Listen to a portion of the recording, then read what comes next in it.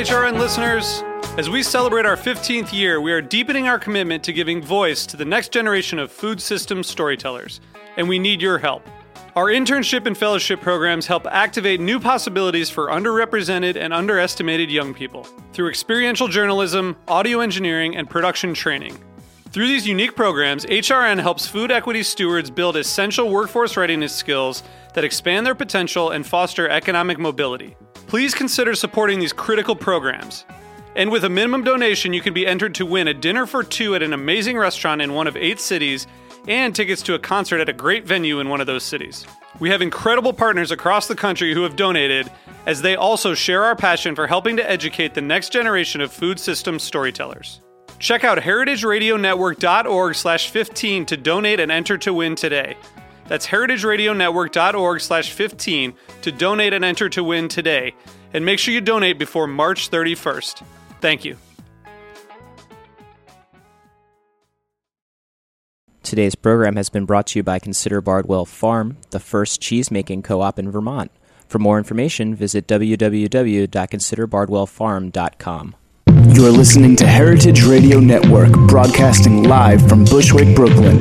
If you like this program, visit heritageradionetwork.org for thousands more.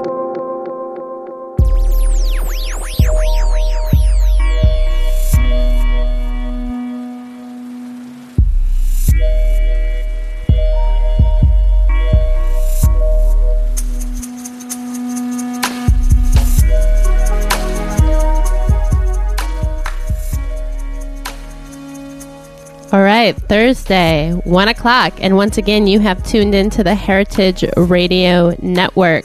You're listening to the Farm Report, and I'm your host, Erin Fairbanks. We are coming to you live from the back of Roberta's Pizza in beautiful Bushwick, Brooklyn, and today we are on the line with Mary Peabody up in Vermont. Mary, welcome to the show. Hi, Erin. I'm glad to be here.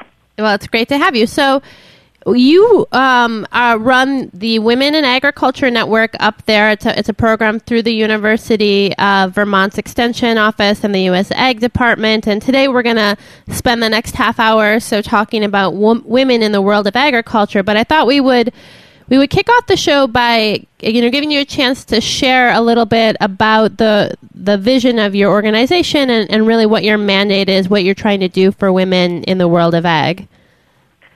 Okay, great. Well, so we really have a couple of primary program focus areas, and one is, of course, to help women start and expand profitable agricultural businesses, so that they can have a sustainable lifestyle and engage in their passion, but keep in mind that this is a business that they're running.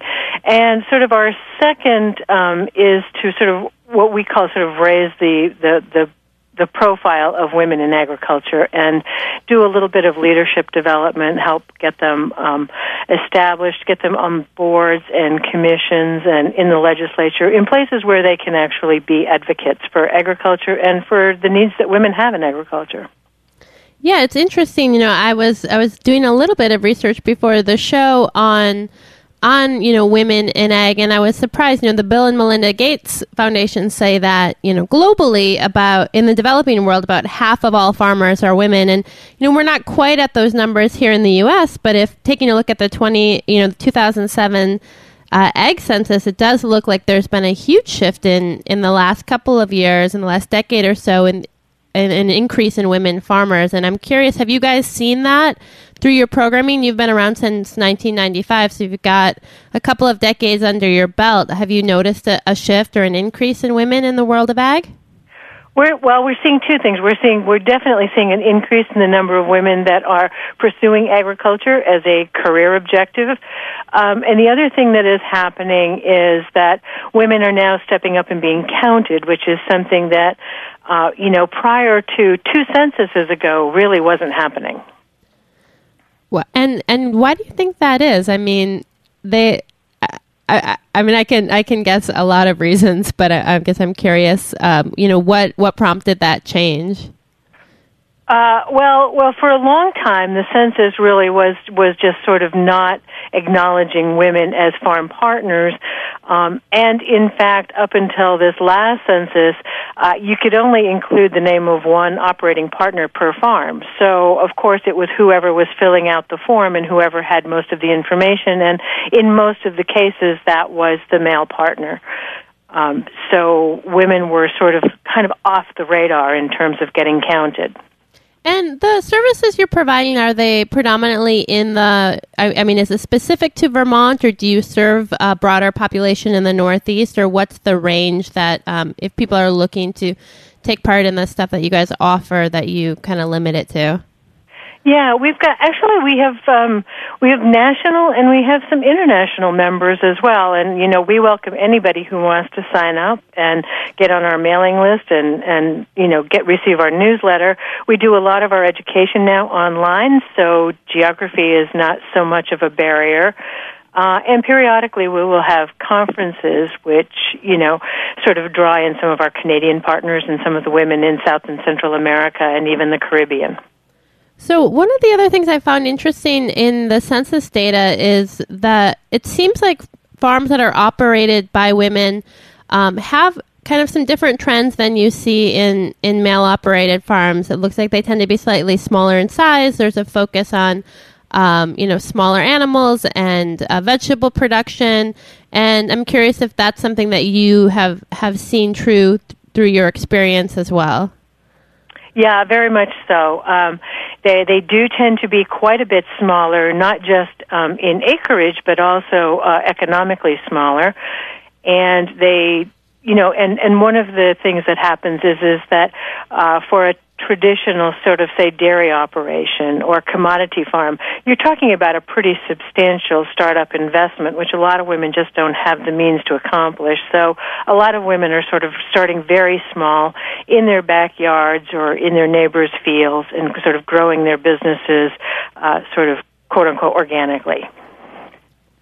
And if you're looking at, service provision or support for women specifically, I'm curious, when you develop your programming or the tools that you make available, do you, how do those decisions get made as far as deciding kind of what types of egg to support or what size farm, or, where is that kind of drive coming from? Is it an interest that people coming to you looking for specific stuff, or is it, the extension office looking to promote a particular, type of growth in a particular segment of ag? Mm-hmm. It's all farmer driven. It's the participant decides everything from the kind of production strategy they want to the scope and scale of the operation that they want. We don't teach a lot of production. We teach more on the business management side of things. So what tends to happen is that what we focus on is sort of values, goals, the economics of the operation, the feasibility, the marketing channels that are available. And we let the women decide themselves, sort of how big is this business going to be. What we're most concerned about is that they are making informed decisions and that they're setting up a business that's going to match the kind of goals that they have and the kind of outcomes that they're hoping to achieve. Well, what would you say are some of the most common, misconceptions about women in the ag world that you're working against?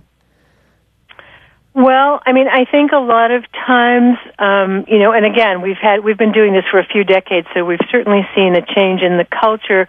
But when we first started out, it was fairly common for lenders, particularly, not to take women seriously and to think that, in fact, and I did in the early years have lenders say to me, this is just something that they're doing, to get their husband's business some extra funding or something, because there were some monies that were set aside for women business owners.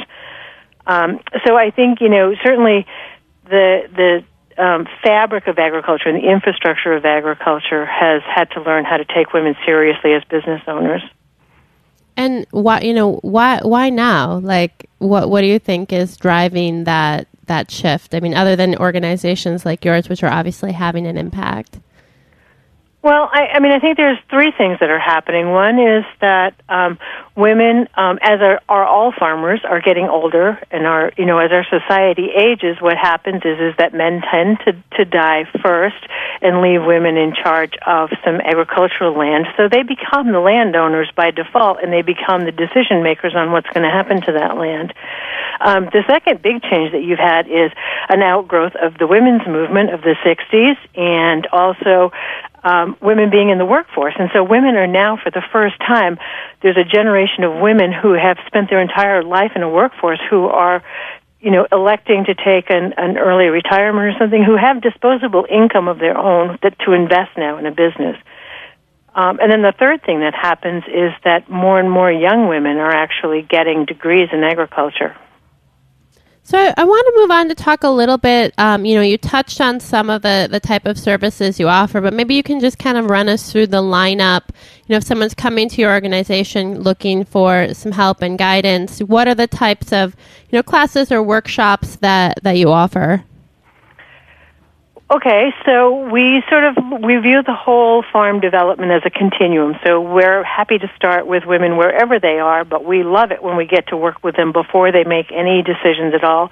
And the first thing we have is a class that we call Growing Places, which is sort of our flagship class because it was the first one that we launched. And it really takes people through the process of deciding, do I want to be self-employed, first of all? And second of all, if I do want to be self-employed, is it going to be in agriculture? Which has some interesting and unique challenges, as I'm sure you know. So we have that class. Then we basically go through business planning. We will go through sort of how to get financing, how to find land, and how to find financing for your farm. And then we stick with them. In the later years, you have issues of, when you hire your first employee, there's some more considerations.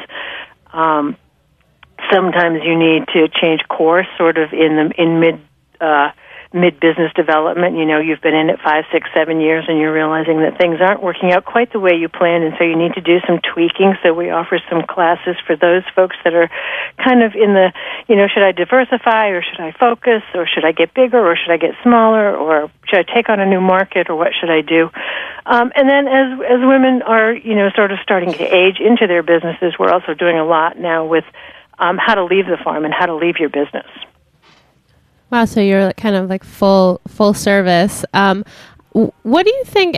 For women who are coming in who are new to farming, who are young women, like what are the things you wish they would know or consider before they come to you? I mean, do you find that by the time people kind of identify you as a resource, that they have, fairly diverse kind of set of resources, and they've been able to kind of think through things and are kind of making some reality-based decisions? Or I guess I'm just wondering, like, once people get to you, what is the uptake? I mean, do they often go on into farming, or does the process kind of smack a little bit too intensely into the reality of the challenge of making a living like that in a way that people are like, oh shit, this actually isn't for me?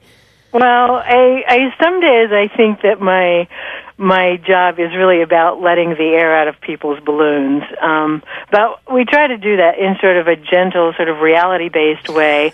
And, what we've learned based on, the years that we've been in this is that of all the people that come to us and start with our educational programs, about 40% actually go on and start a business, and about 60% at some point in time decide, this isn't really going to be a career option for me. And that's we celebrate that. We celebrate both of those decisions because agriculture takes a lot out of you. It requires a lot of time. It's a 24/7 commitment. And if it's not something that you have a true passion for, it's not something that you should be doing because it will drain the energy out of you very quickly. So, so we celebrate both decisions.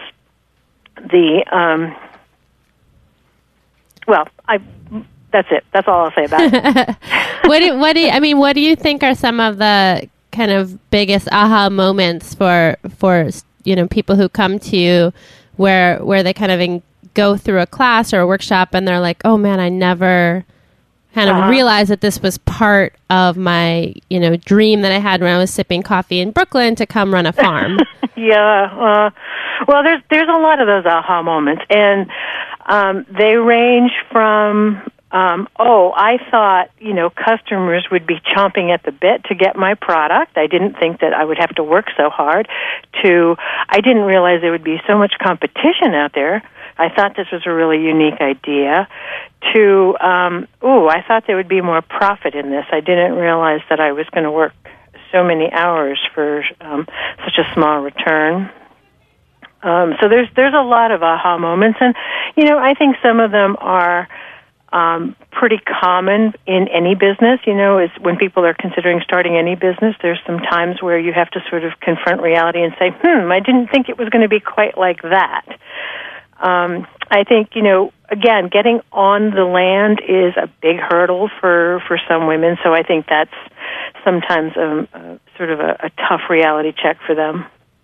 Yeah, that's definitely something I think new farmers across the board run into as challenges with land access. Well, Mary, we are going to take a short break, and when we come back, I'm hoping we can talk a little bit about how the operation is funded and plans for the future, and maybe share a couple of success stories of people who have come through your programming.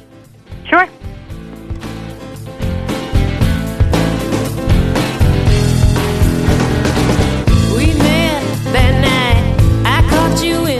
You're listening to Never in Love by the Four Lincolns on the heritageradionetwork.org. Like someone I could follow into a battle over my heart. There's hope between us. I just cannot believe this. Someone else feels as I do. Here he comes again.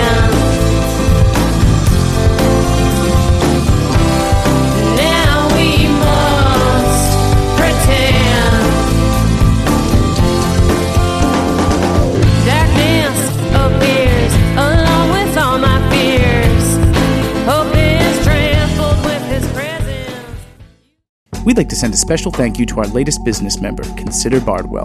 300-acre Consider Bardwell Farm was the first cheesemaking co-op in Vermont, founded in 1864 by Consider Stebbins Bardwell himself.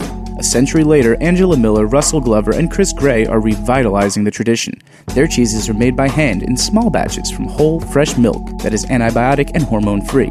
Only microbial rennet is used in their cheesemaking. All cheeses are aged on the farm in their extensive system of caves. For more information or to purchase cheese, visit considerbardwellfarm.com. To learn more about becoming a business member, email us info@heritageradionetwork.org.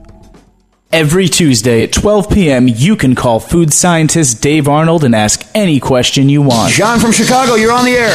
Hey, Dave. Cooking issues! Who am I fooling? This is horrible stuff. Without glutamic acid, you die. It is a matter of taste, but there's a lot more fat in sausage than you think.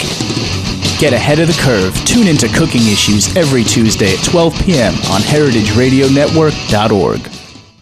All right, we are back. You have tuned into the Farm Report on the Heritage Radio Network. I'm your host, Erin Fairbanks, and we are on the line with Mary Peabody talking women and in ag. So your program is run through the University of Vermont's Extension Program and then through the U.S. Department of Ag. And I'm curious, was there how did that start, the idea of like we want to develop tools for women specifically, and who was kind of pushing that agenda and getting some of that seed funding started for the organization? So it's starting to be kind of ancient history now, but back in 1994, I guess, or 93, I was an extension agent working in agriculture and was observing that a lot of women were coming to workshops, but that they weren't speaking a lot until the coffee break. And then as soon as there was a break, I would get mobbed, and they would ask the most interesting questions, and they would share the most interesting ideas. But they never really spoke up in the meetings. So it occurred to me that maybe we should have some meetings for just the women so that they could just speak with one another. So basically out of that, we had the opportunity to get a planning grant through USDA, and that planning grant allowed us to spend 6 months actually collecting information about, basically what would a successful program for women in agriculture look like, and that was the program we ended up implementing. Wow, that's great. And so then how has that trend, how has that changed over the years? I mean, where is your funding coming from now, and how secure is it?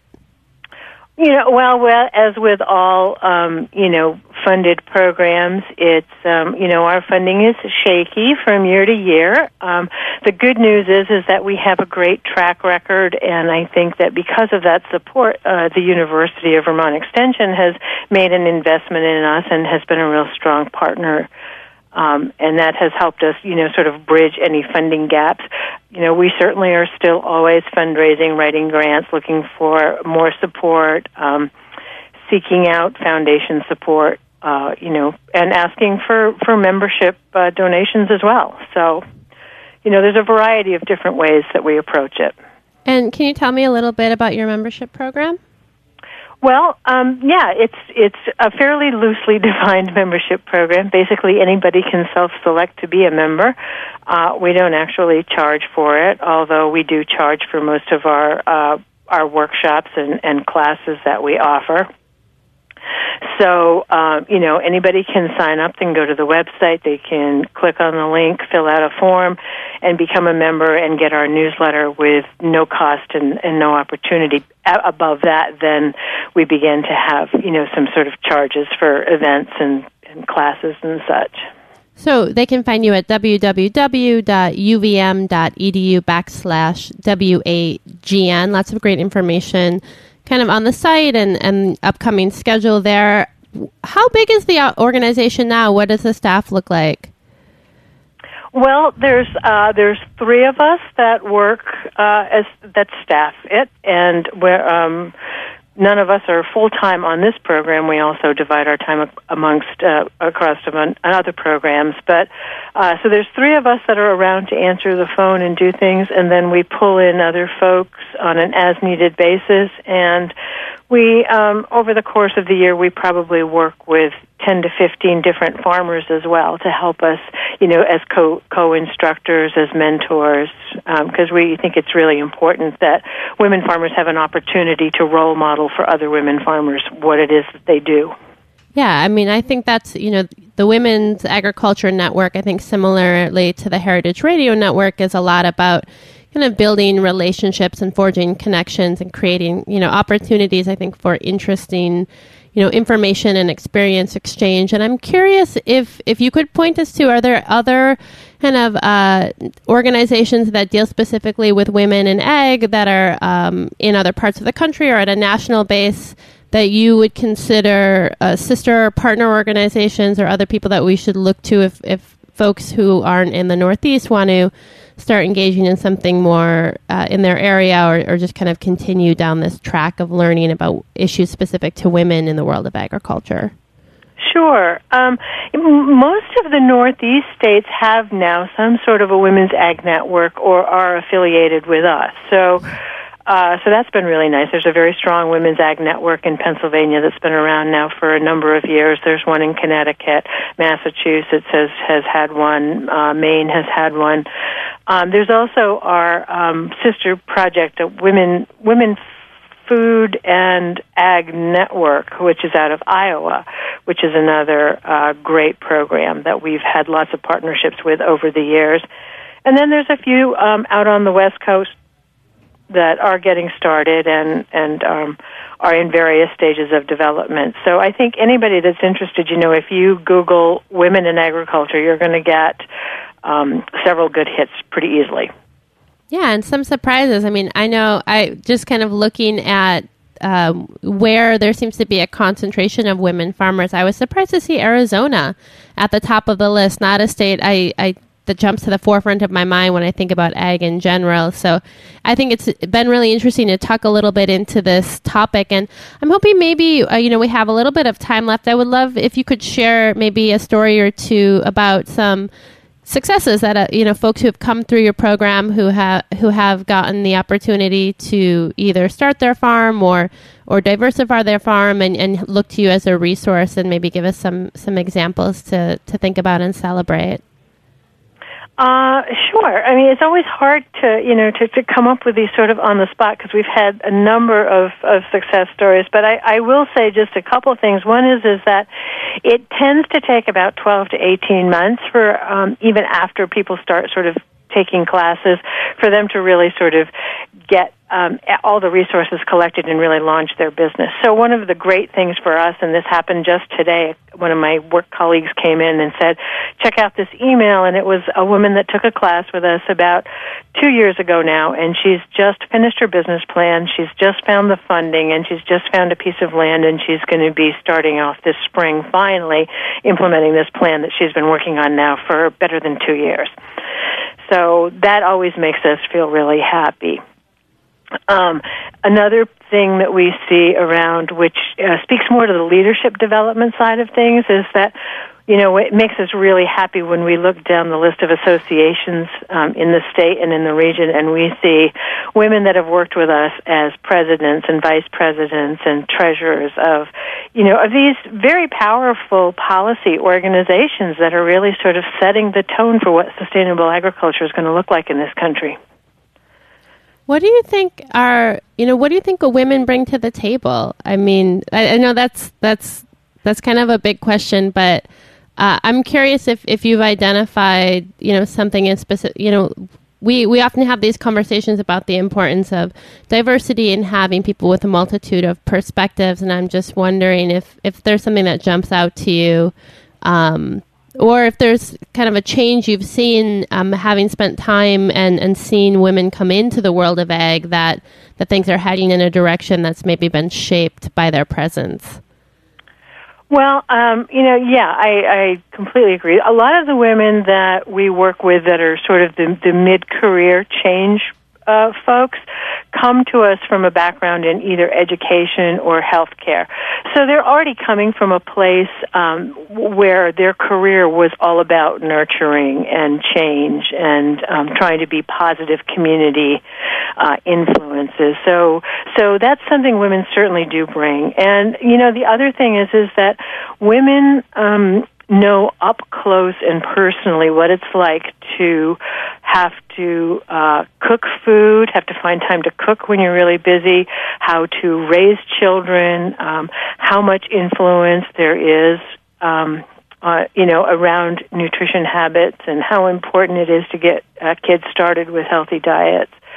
So they come to it with a lot of sort of intuitive, good, solid background around sort of building their businesses in a way that's going to enhance their community and not detract from it.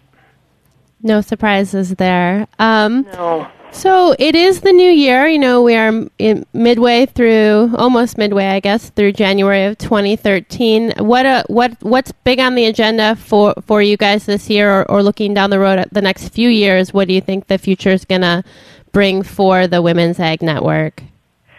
So, well, there's always so many great ideas being generated around here, and every time we work with women, we come away with even more ideas. So, but a couple of highlights. This spring, we're going to partner with a local youth group on sort of it's not a mother-daughter camp, but it's a young woman mentor farm camp. So we're going to pair young women, youth, and farm mentors to learn a little bit about agriculture, and that'll be a fun weekend camp. And then we've got some more online education that we're going to be rolling out. And then next November, we actually have a Women in Sustainable Ag Conference, and that's going to be with our partners out in Iowa. So we're very much looking forward to that, because we've had several of these national conferences, but they've all been here in the Northeast. So this is the first time we'll actually be venturing out to the heartland. Nice. Well, that sounds great. Well, Mary, thank you so much for taking the time to speak with us today. That website, again, is www.uvm.edu /WAGN if you want to sign up for their great newsletter and learn a little bit more about the organization, or if you're a budding woman farmer and want to take part in some of their upcoming workshops or classes, definitely check that out. Stay tuned. Just up after the show, we'll have the Grow NYC Market Update, where we'll hear a little bit more about one of my favorite women farmers, Angela Miller of Consider Bardwell Farms, on the update. And then tune in next Thursday at 1 o'clock. We're going to be taking a trip down south. We're going to be learning a little bit more about the state of agriculture in the state of South Carolina. So tune in next Thursday at 1 o'clock. As always, you can find the programs via iTunes or Stitcher Smart Radio. We are a member-supported organization, so if you like what you hear, we definitely are counting on your support. You can donate or become a member by visiting www.heritageradionetwork.org. Tune in next week for another episode of The Farm Report.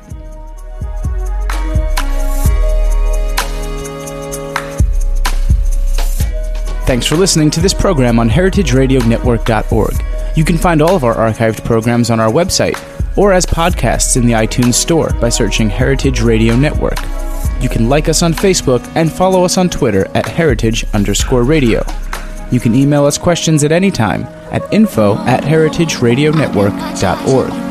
Heritage Radio Network is a non-profit organization. To donate and become a member, visit our website today.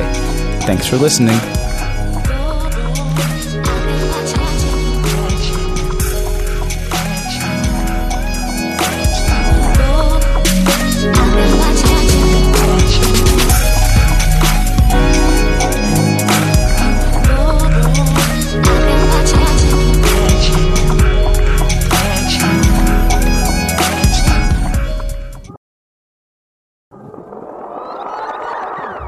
What's hot at the green market? You're about to find out now.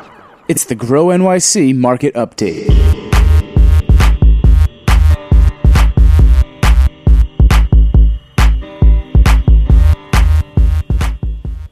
All right.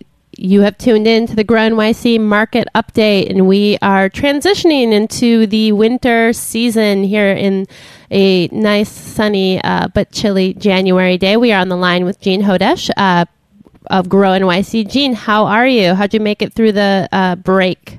Hi, Happy New Year. Yeah, Happy New Year. Happy New Year. I am doing just fine. I made it through the break really well. I was just cooking and eating, I think, the entire time, so it was really relaxing and enjoyable.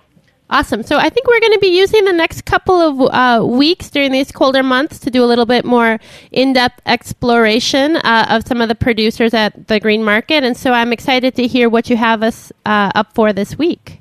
Sure. Well, I've been thinking about, the growing season tends to become sort of dormant this time of year, but it doesn't mean that there's not really fabulous product availability at our markets that are open around this city. There are 22 that are open through the winter. And I would encourage people to go out and talk to their farmers and see what they've got that's new and interesting this time of year. So on Sunday, I was over at the Carroll Gardens Market. We had a press conference to announce the millionth pound of food scraps that we've collected for our compost project. And so that's a great milestone in and of itself, something else you can do at market. But when I was done with that, I turned around and went over to Consider Bardwell's farm to pick up some cheese. And the cheesemonger told me that I should really try their Danby cheese, which I'd never had before. And he said it's especially good right now. And so I just called up to the farm to see why exactly it's so good in the winter. And the farmer, Chris, explained to me that they've been making this cheese for a while in the sort of Sardinian and Sicilian style. It's similar to Parmesan, so sort of a hard-aged cheese. And they used to think of it sort of as one of their sharp cheeses, but they have been sort of tweaking the recipe over the last few years. And now it's reached this nice balance between a hard-aged cheese and one that is also very sweet and creamy, which kind of is very characteristic of the goat's milk that's used to make it. So I ate it, and I thought immediately that it was almost like feta. It's very light and crumbly and really delicious.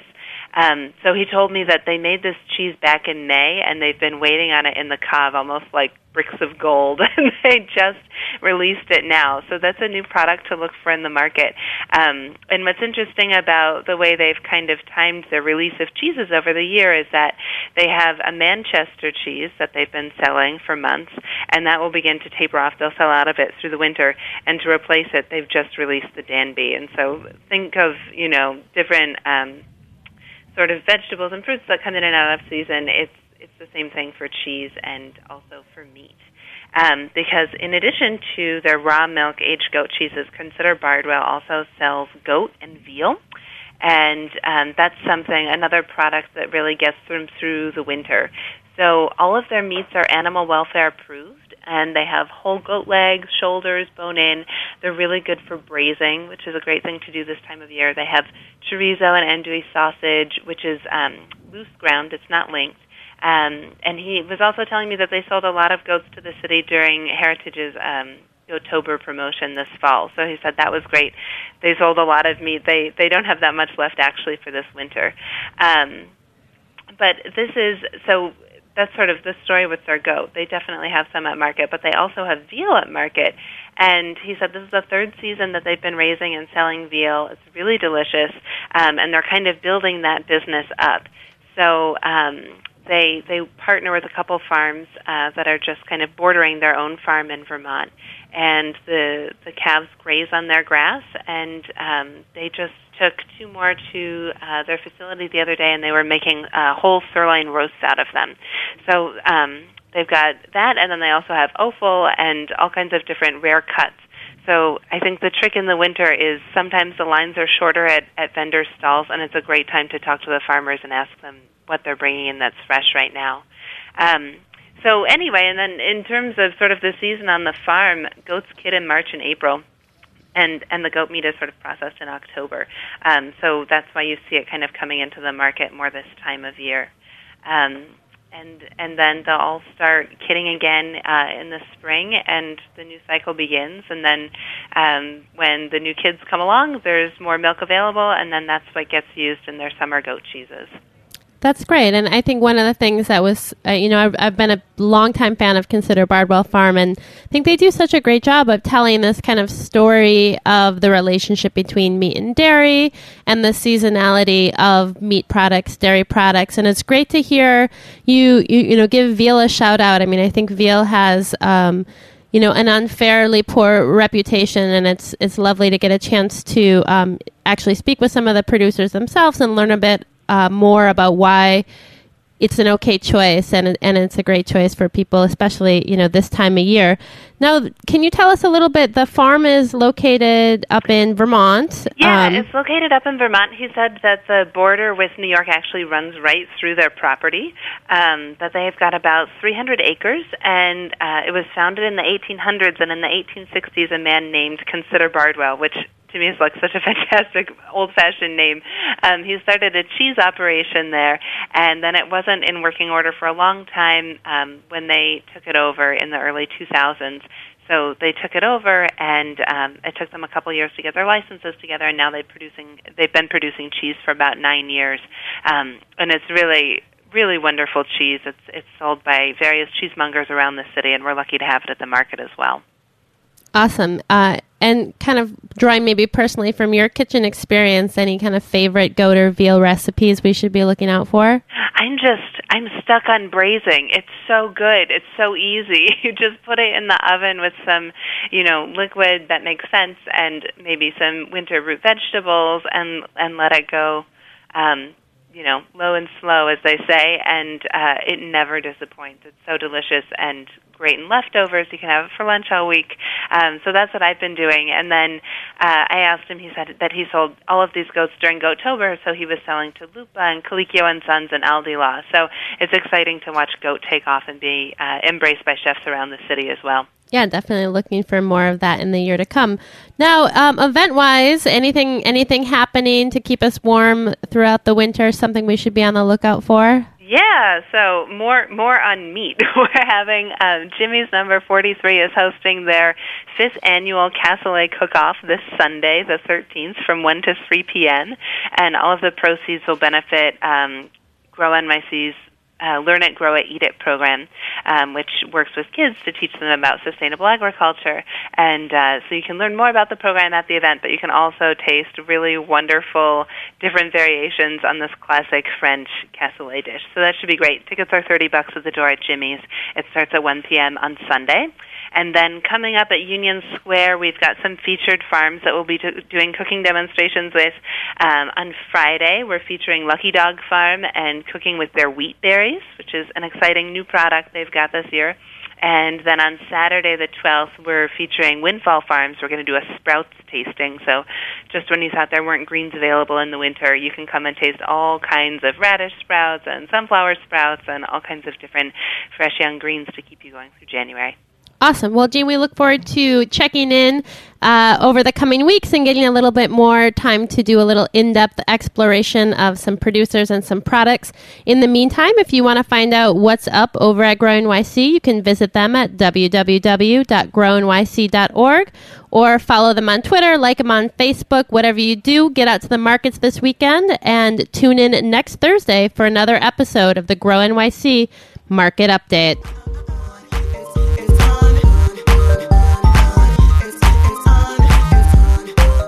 Thanks for listening to this program on heritageradionetwork.org.